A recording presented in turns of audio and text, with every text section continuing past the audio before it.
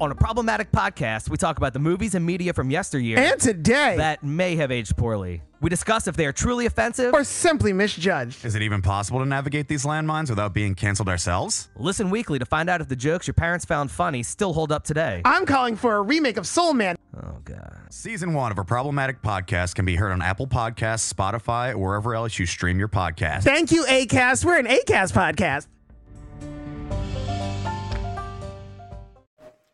Are you looking for a gift for a special someone or something for yourself to help with self-care? Well, visit RadiantLightCandleCo.com. Homemade candles perfectly scented to provide you an escape from reality.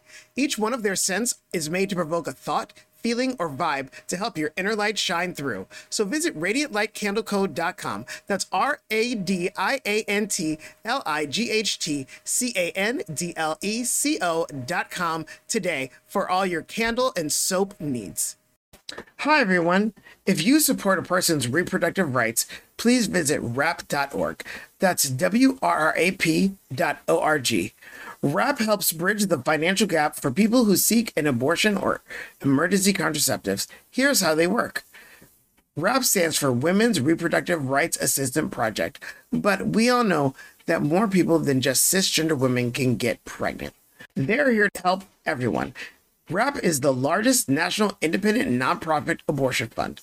They provide urgently needed financial assistance nationwide to individuals seeking abortion services or emergency contraceptives. So if you're a person in need or if you're a person just willing to help, please visit WRAP.org. That's WRRAP.org. That's WRRAP.org today.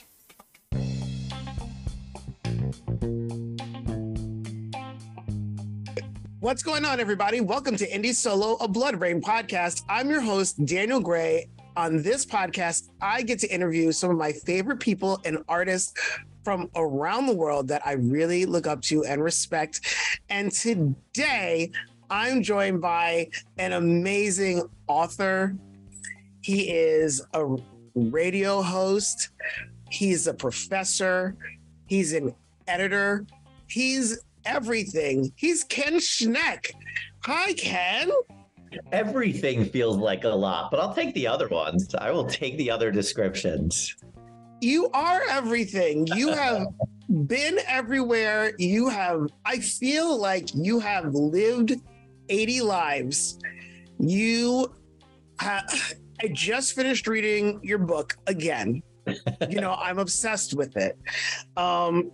It was a big savior for me during COVID because I felt like I was wandering and wandering with you. So hi, Musa Mesa Ken. Hi, it's great to be here, and I really appreciate the invite. Let's get started about where you grew up. Sure.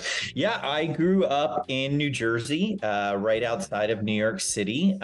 You could see the Empire State Building from our temple, which was only a few blocks away. So the people that actually grew up behind us were in New York. So I was right up there on the New Jersey and New York border. And as soon as I graduated high school, I moved into New York City, and that's where I did my undergrad and my master's and my PhD, and I worked there for a while. So I am from that New York City area. But I will say I've only recently started to very much own my New Jersey heritage. I think for many years I would say, oh yeah, I'm from the New York City area, but I am, but I'm from New Jersey and I'm proud of it.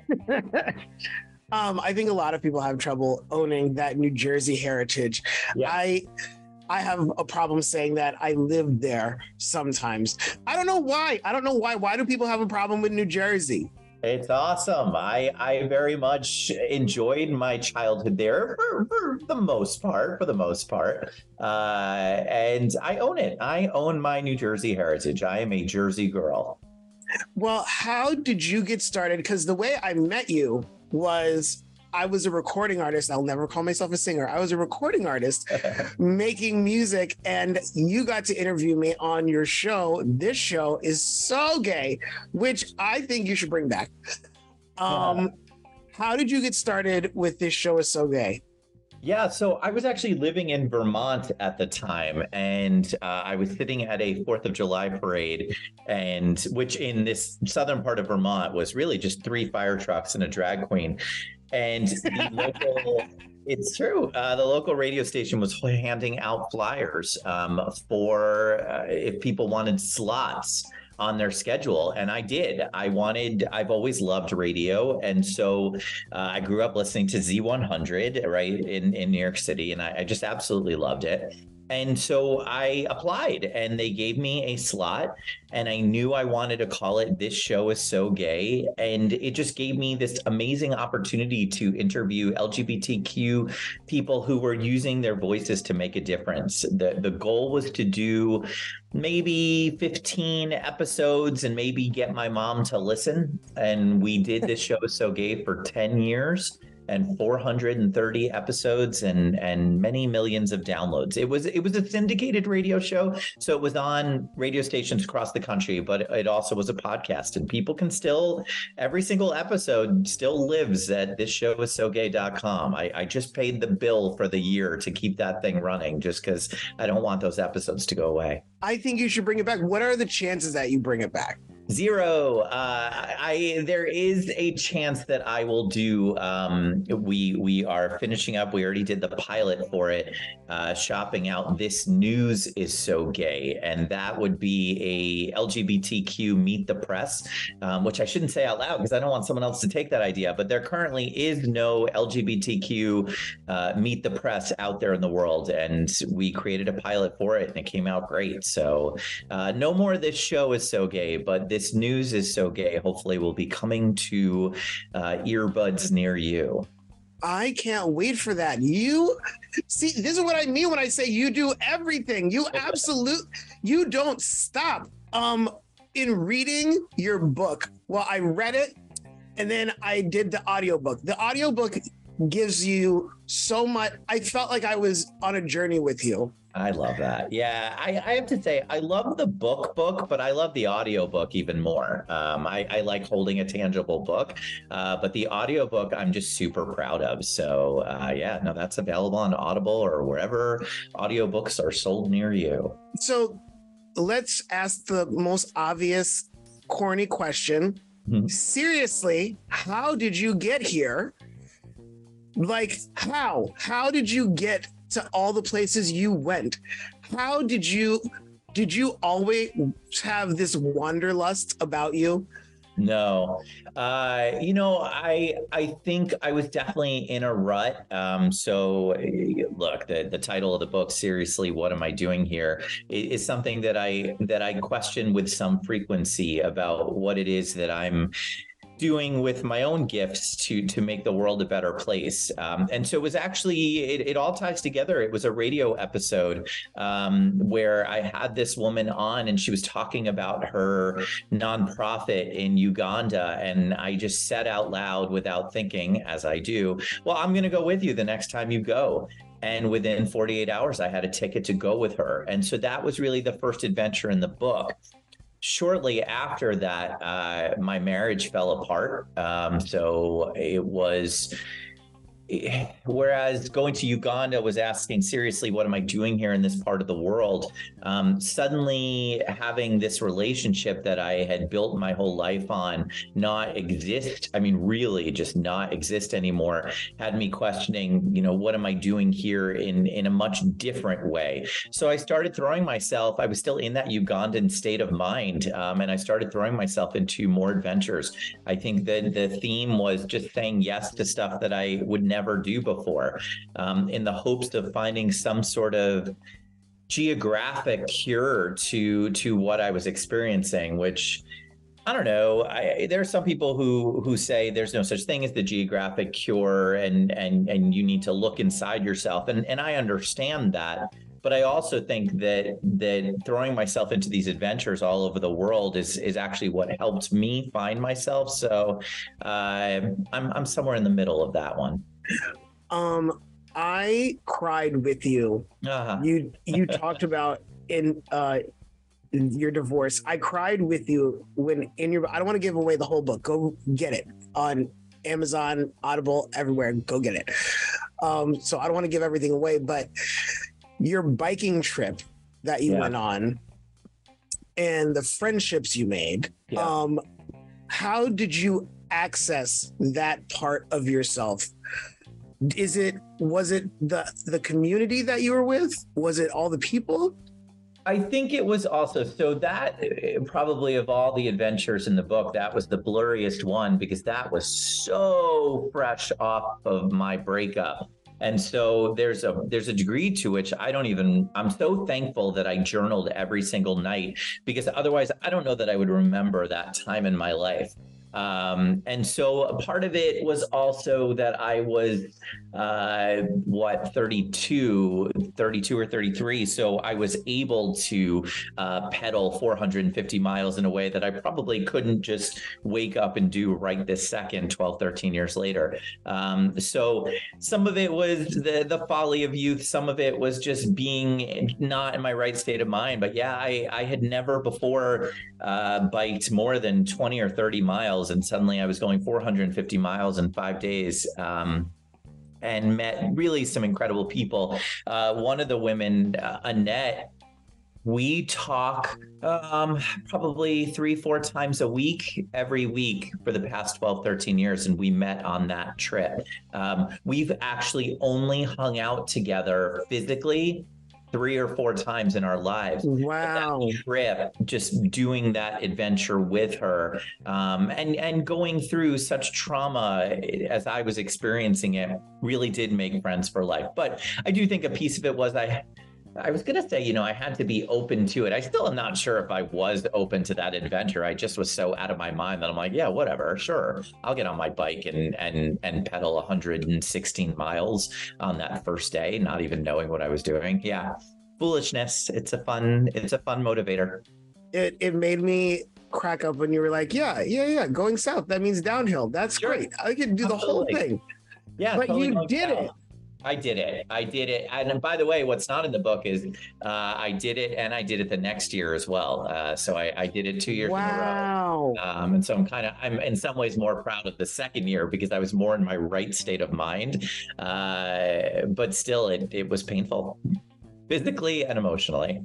Was there as much crying the second year? There wasn't. I wasn't journaling, and so I think I wasn't as in touch with what I was experiencing. Writing is really my way of being as present as possible, even for the sake of, I know that I'm going to be noting stuff later, in a few hours, so I'm just much more present and paying attention, and just in touch with who I am. So that second time I wasn't. It wasn't as painful. I don't know that it was as significant because I was a little bit a thing apart. Okay. What are the chances that we get another published journal like the Andy Warhol diaries? Yeah, very strong. They are very strong. I am certainly deep in 2 very significant journeys right now. One connected to my faith and one connected to we'll call it possible impending fatherhood. And that's as much as I'll tease on that one. So yeah, no, I'm writing a lot right now. Oh my goodness. I can't wait. And Mazel Tov and congratulations on your journey. Thank you. You have 2 other books, I believe, LGBTQ Cleveland and LGBTQ Columbus. Do not forget about LGBTQ Cincinnati. They would. Oh, LGBTQ Cincinnati. Yes. 3 books. 3 books. Yeah. You're lovable. You've been from New Jersey to Vermont to Ohio. What made Ohio where you wanted to put roots and write about the history of its 3 big C cities? Yeah. I left Vermont because it was just too small of a place to get divorced. It just was. remember that friend from the bike trip. She came to visit me once in Vermont, and a car drove by, and I said, "Oh, that's my ex-husband's car." And she said, "Yeah, a lot of people have that car." And I said, "No, that is literally my ex-husband's car. Like, that's him that just drove by." And it just wasn't a place where I was able to fully heal. And so at the time I was a dean of students. I had been a dean of students for 10 years. I became a dean of students when I was 25, and I wanted to do it for the rest of my life, but I just completely burnt out. And so I started looking around and thinking, well, what else could I do? And I got it in my head that I wanted to be a faculty member. And so I found a professor gig in Cleveland. I had never been to Cleveland before. I had never been to Ohio before. I had never been to the Midwest before, other than maybe a layover in Chicago. I had never spent any time here. And so, like many decisions in my life, I just didn't think it through, and I just went.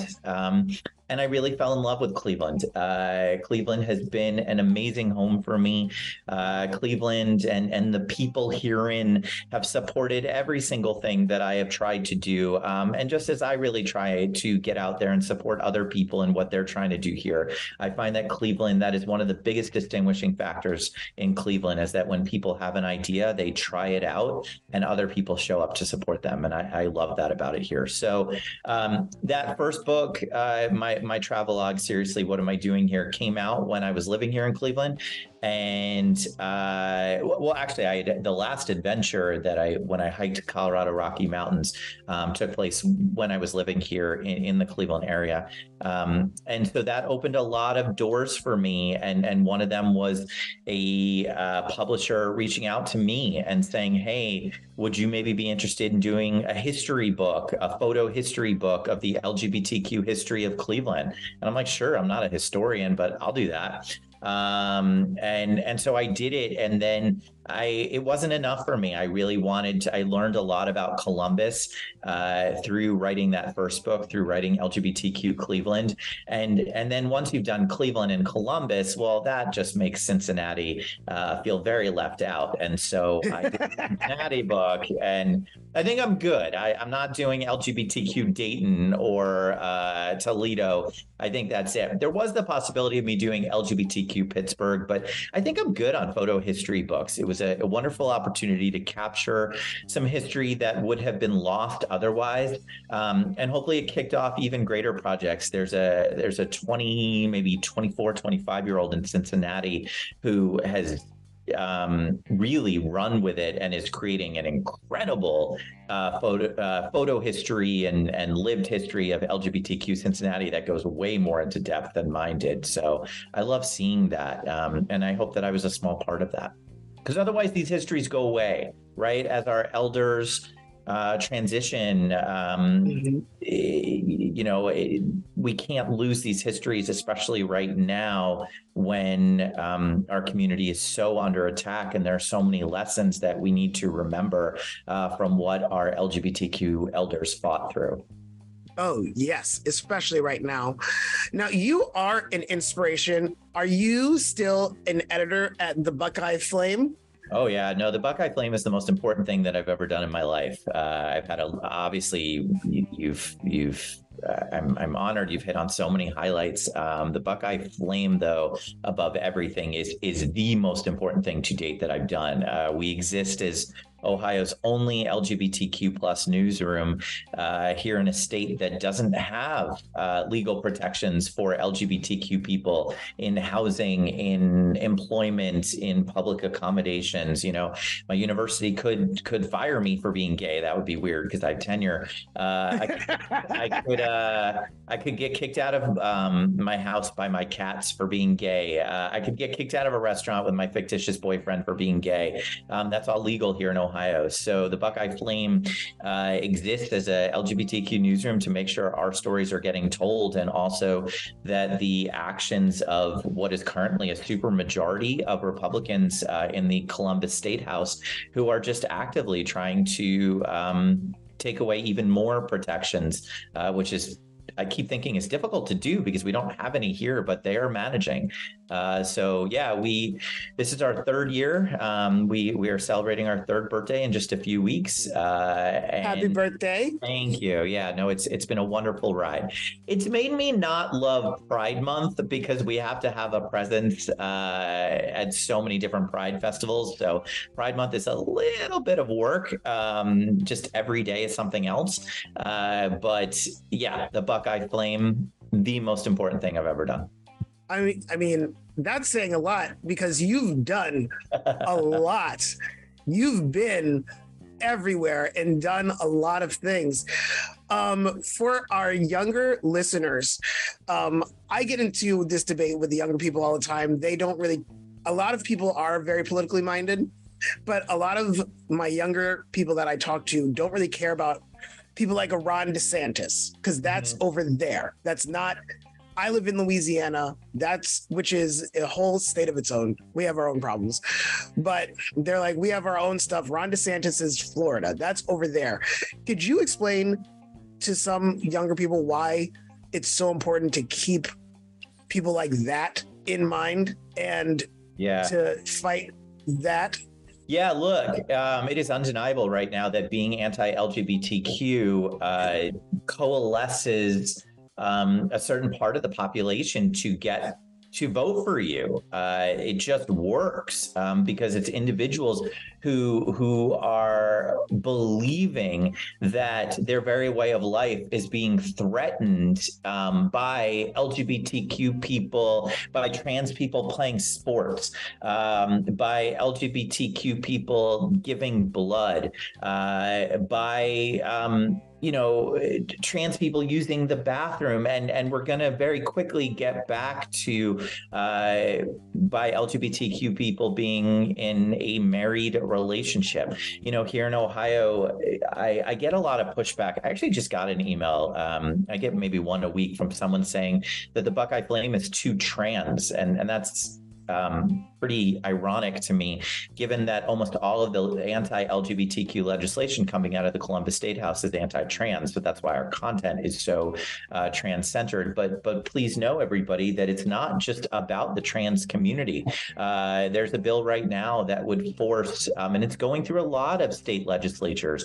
And I think this is really the piece that would convince other people. This is the bill that seems to get people's attention. It would force all teachers and school staff to automatically out LGBTQ youth to their parents. Not just teachers, but also school counselors and social workers, which is against their code of ethics.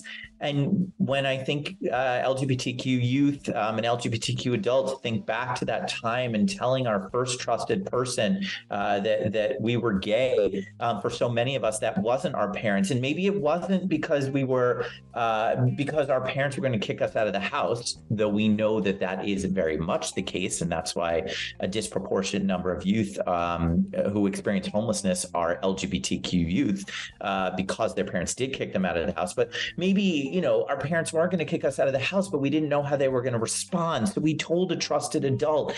And 9 times out of 10, that trusted adult was a teacher or a social worker and a school counselor. And so the fact that we are moving into this space where, quite frankly, Republicans, because it is almost exclusively Republicans, don't even want us to be able to have that trusted conversation, that should be enough to get everyone activated, that we can't even hold our own truths, that we can't even have our lived experience, even as LGBTQ youth. And then, sure, let's push that to trans issues. Let's look at all the municipalities now that are trying to ban drag portions of Pride. Well, there would be no Pride without drag. There would be no Pride without trans identity. I saw that too on Twitter, and I kind of went off on it last night of some idiot just saying, we got to get the T's away from the L's, the G's, and the B's. You're morons. There would be no L's, G's, and B's without the T's. Like, it just makes absolutely no sense. So yeah, we have to care about how we're all getting through this together because we're getting assaulted from all sides, and there's nothing that Republicans would like more than the L's, the G's, the B's, the T's, and the Q's to be fighting with each other. I think that was beautifully said. And I think that we can get off this topic very quickly and have a little fun. Let's Do you do it. mind I'm having a ready. little fun with me? I am always down for fun with you. I thought that you said that perfectly and beautifully, and everybody go vote and register to vote because it's important. Please, please. Housewives. How into the Housewives are you? There's nothing I haven't seen. Okay. Can you give me your top 3 Housewives? Let me just say, I probably am going to need someone to physically hold me during the New Jersey reunion. I'm very upset about New Jersey. I am a huge Bethany fan, so Bethany will always have a place for me. Because I do want to hit different franchises, though I will say I was a huge Dorinda fan, but I do think that she's kind of she's losing it a little bit. So I'm struggling a little bit with Dorinda these days. I think that during the girls' trip, she wasn't very nice as someone who makes it nice. So let me go to other franchises. I like Eileen a lot, which I know is a little bit of a weird choice, but Eileen Davidson, I was a big fan of. I just the way that she said to Kim Richards, "How dare you?" It was amazing in Amsterdam. So that's really good. And I will say that I know that she got hit a lot in the last season, but I am a Giselle fan. I like Giselle. And again, I think they all just kind of, well, maybe not Eileen, but Bethany and Giselle have a similar type of humor for me. And so I appreciate just the way that they can talk their way through something. Yeah. Jizzy is one of my favorite. I love Giselle. She's one of my favorites. I love that she gets in trouble and she doesn't care. She doesn't care. I can't seem to get on the Candace bandwagon. I just can't. I also think it's because there's like 14 I's in her first name, and I don't get why. There are I's in her first name that don't belong there, and someone needs to do. I need to do some investigating. I feel bad that I did not mention New Jersey. I mean, I do like Caroline Manzo. I'm curious to see what actually goes down with her and Brandy in the upcoming girls' trip. I'm on pens and I couldn't watch New Jersey this season. It got too real for me. I feel that. I don't know how anyone, and I know that people are, but I don't know how anyone could be on Team Teresa. I just don't get it. Does Melissa, do I have issues sometimes with Melissa? Sure. But I think that the fracture is 95% Teresa and Louis, and that guy's a lunatic. I'm sorry to say, the only thing I watched this last season was the wedding with the daughters. I love the wedding with the daughters. Yeah. I gotta say, I mean, I think they're suited for each other, but I don't like a lot of the things that he said. I think he has made things so much worse. So you are strictly Team Melissa. I am. I actually do like Melissa, but I think I'm Team Joe. Joe Gorga is who I am. Yeah. He's the best housewife on that franchise, him and his sister. Yeah, he really is. I think that he does want what's best for her, but he's just so sick of getting hurt. Okay, I'm going to give you 2, and then you just pick your favorite one. Okay, we're going to start with we'll start with the original, the OC. Yes. Vicky, Tamra. Heather.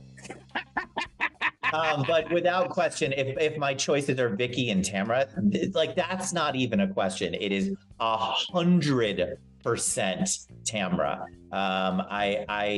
I am not a Vicky fan at all. I think her entitlement, I mean, to complain about a housewife's entitlement is hilarious.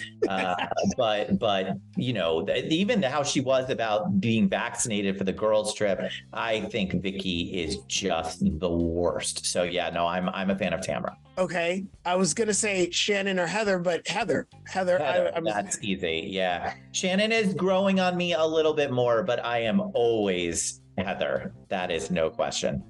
Ramona or Sonia? That's not even hard. Ramona is disgusting.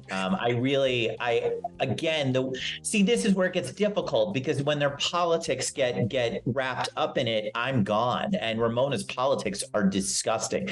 The way that woman just lies. Sonia is delusional, but Ramona just lies. And you know, the way that she interacted with Ebony was disgusting. The way that when Ramona is done with a conversation, she is so dismissive. See, that's the thing. I don't know that I'm Team Tamra or Team Sonia. I am just so ardently not Team Vicky, and Ramona is the worst to me. I honestly think of all of the housewives, Ramona is the worst. What did you think of the addition of Ebony on the last iteration of New York? I was here for it. I'm a professor of racial justice. That's what I teach about. I think to have Ebony on there, I won't comment on casting Ebony, but once Ebony's on there, great. Yeah, it would be bizarre if we didn't have these conversations. I mean, Ebony, there were episodes where Ebony wasn't doing anything and people were saying, I don't see race. And she's like, well, wait a second. I wasn't even trying to have this conversation. But if you're going to say that, I can't let that go. And so I think what people were pissed about was that Ebony didn't pick her battles. Screw that. There's no way she's going to sit there and just let people be openly disrespectful. And so I think somehow people walked away thinking that Ebony was there to make every conversation about race. And I didn't see that at all. I saw Ebony living her life and at one point just trying to talk about Shabbat and Judaism. And even that, people were so disrespectful. So I loved Ebony. I think for her to not say the things that she said would have been tremendously worse. Okay. Robin in Potomac or Dr. Wendy? That's a hard one because I do like Dr. Wendy, and I certainly respect her as a professor and what she has brought to the table. I liked her and Eddie's way of laughing things off. I'm actually going to go with Dr. Wendy because wow, Robin, talk about Andy Cohen really influencing how you feel about people. It could not have been more clear that Andy Cohen is furious at Robin for covering up Juan's infidelities during the season. And so when they kept cutting to during the reunion, Robin's one-on-one with Andy Cohen, that influenced me greatly. So I think she took a hit in my eyes. And that was all you could tell. Bravo is pissed at her for covering up. She didn't get fired. She didn't, but she definitely got a stern talking to. I mean, she got beat down on the air. He took her down. So Wendy, I like that there was stuff that she and Eddie could have gone off about. She's like, they just laughed together, and that was cool. That was awesome. Okay. Kathy Hilton, Lisa Rinna. Well, that's really difficult, right? Because I don't love the story that Kathy Hilton apparently said that, you know, some sort of anti-gay slur. Is Lisa Rinna a ridiculous pot stir? Does she just say anything that comes into her head? Of course she does. Also, it's the Real Housewives. What are we pissed about here? You know, she did it from minute one of just saying to. Well, I know it wasn't minute one with Dorit of just saying, you know, were you doing cocaine in the bathroom? I mean, hilarious. Weren't they on a boat in Tokyo or something like yes. Something ridiculous, right?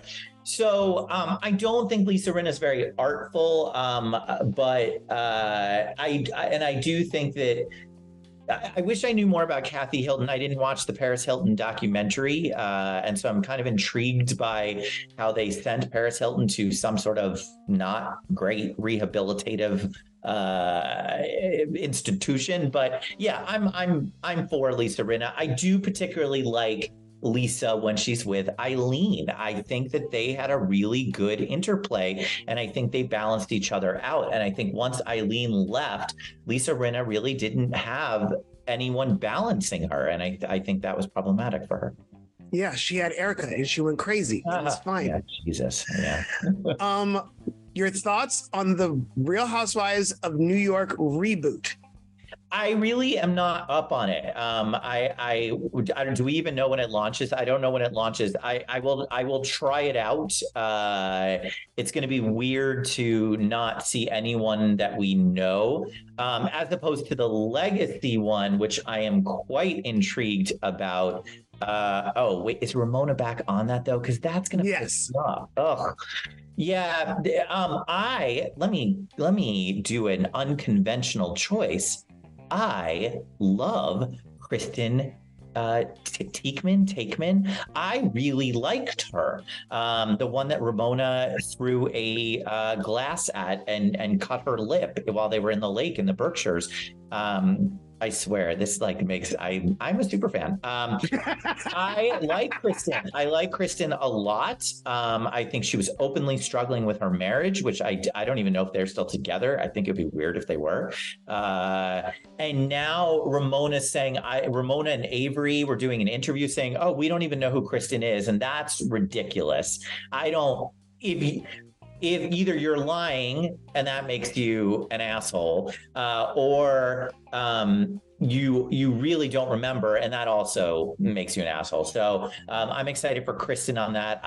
Maybe Kelly Ben-Simone is a little bit more stable than she was, but seriously, folks, I think we make jokes about Scary Island. Go back and watch Scary Island. It really is scary. Kelly was undeniably having a psychotic break. Undeniably. She was completely disconnected from reality. So I hope that she is well. And is Dorinda on it too? Because she has to be. Otherwise, she would crawl out of the sewer and come up and appear out of nowhere. Why do you think people are so fascinated with the Real Housewives? What is your fascination? I'm fascinated and I don't understand it. Yeah, I mean, but to be fair for me, I struggle sometimes to get into a new franchise. I mean, Salt Lake City was just so ridiculous that it wasn't difficult to get into it. At this point, you feel like you know them, and I think that's why BravoCon and I think they rightfully, some of the housewives complain about how people interact with them on social media. I think especially when you look at New Jersey or you look at someone like Kyle Richards, well, my Lord, we've been watching Kyle Richards for well over a decade.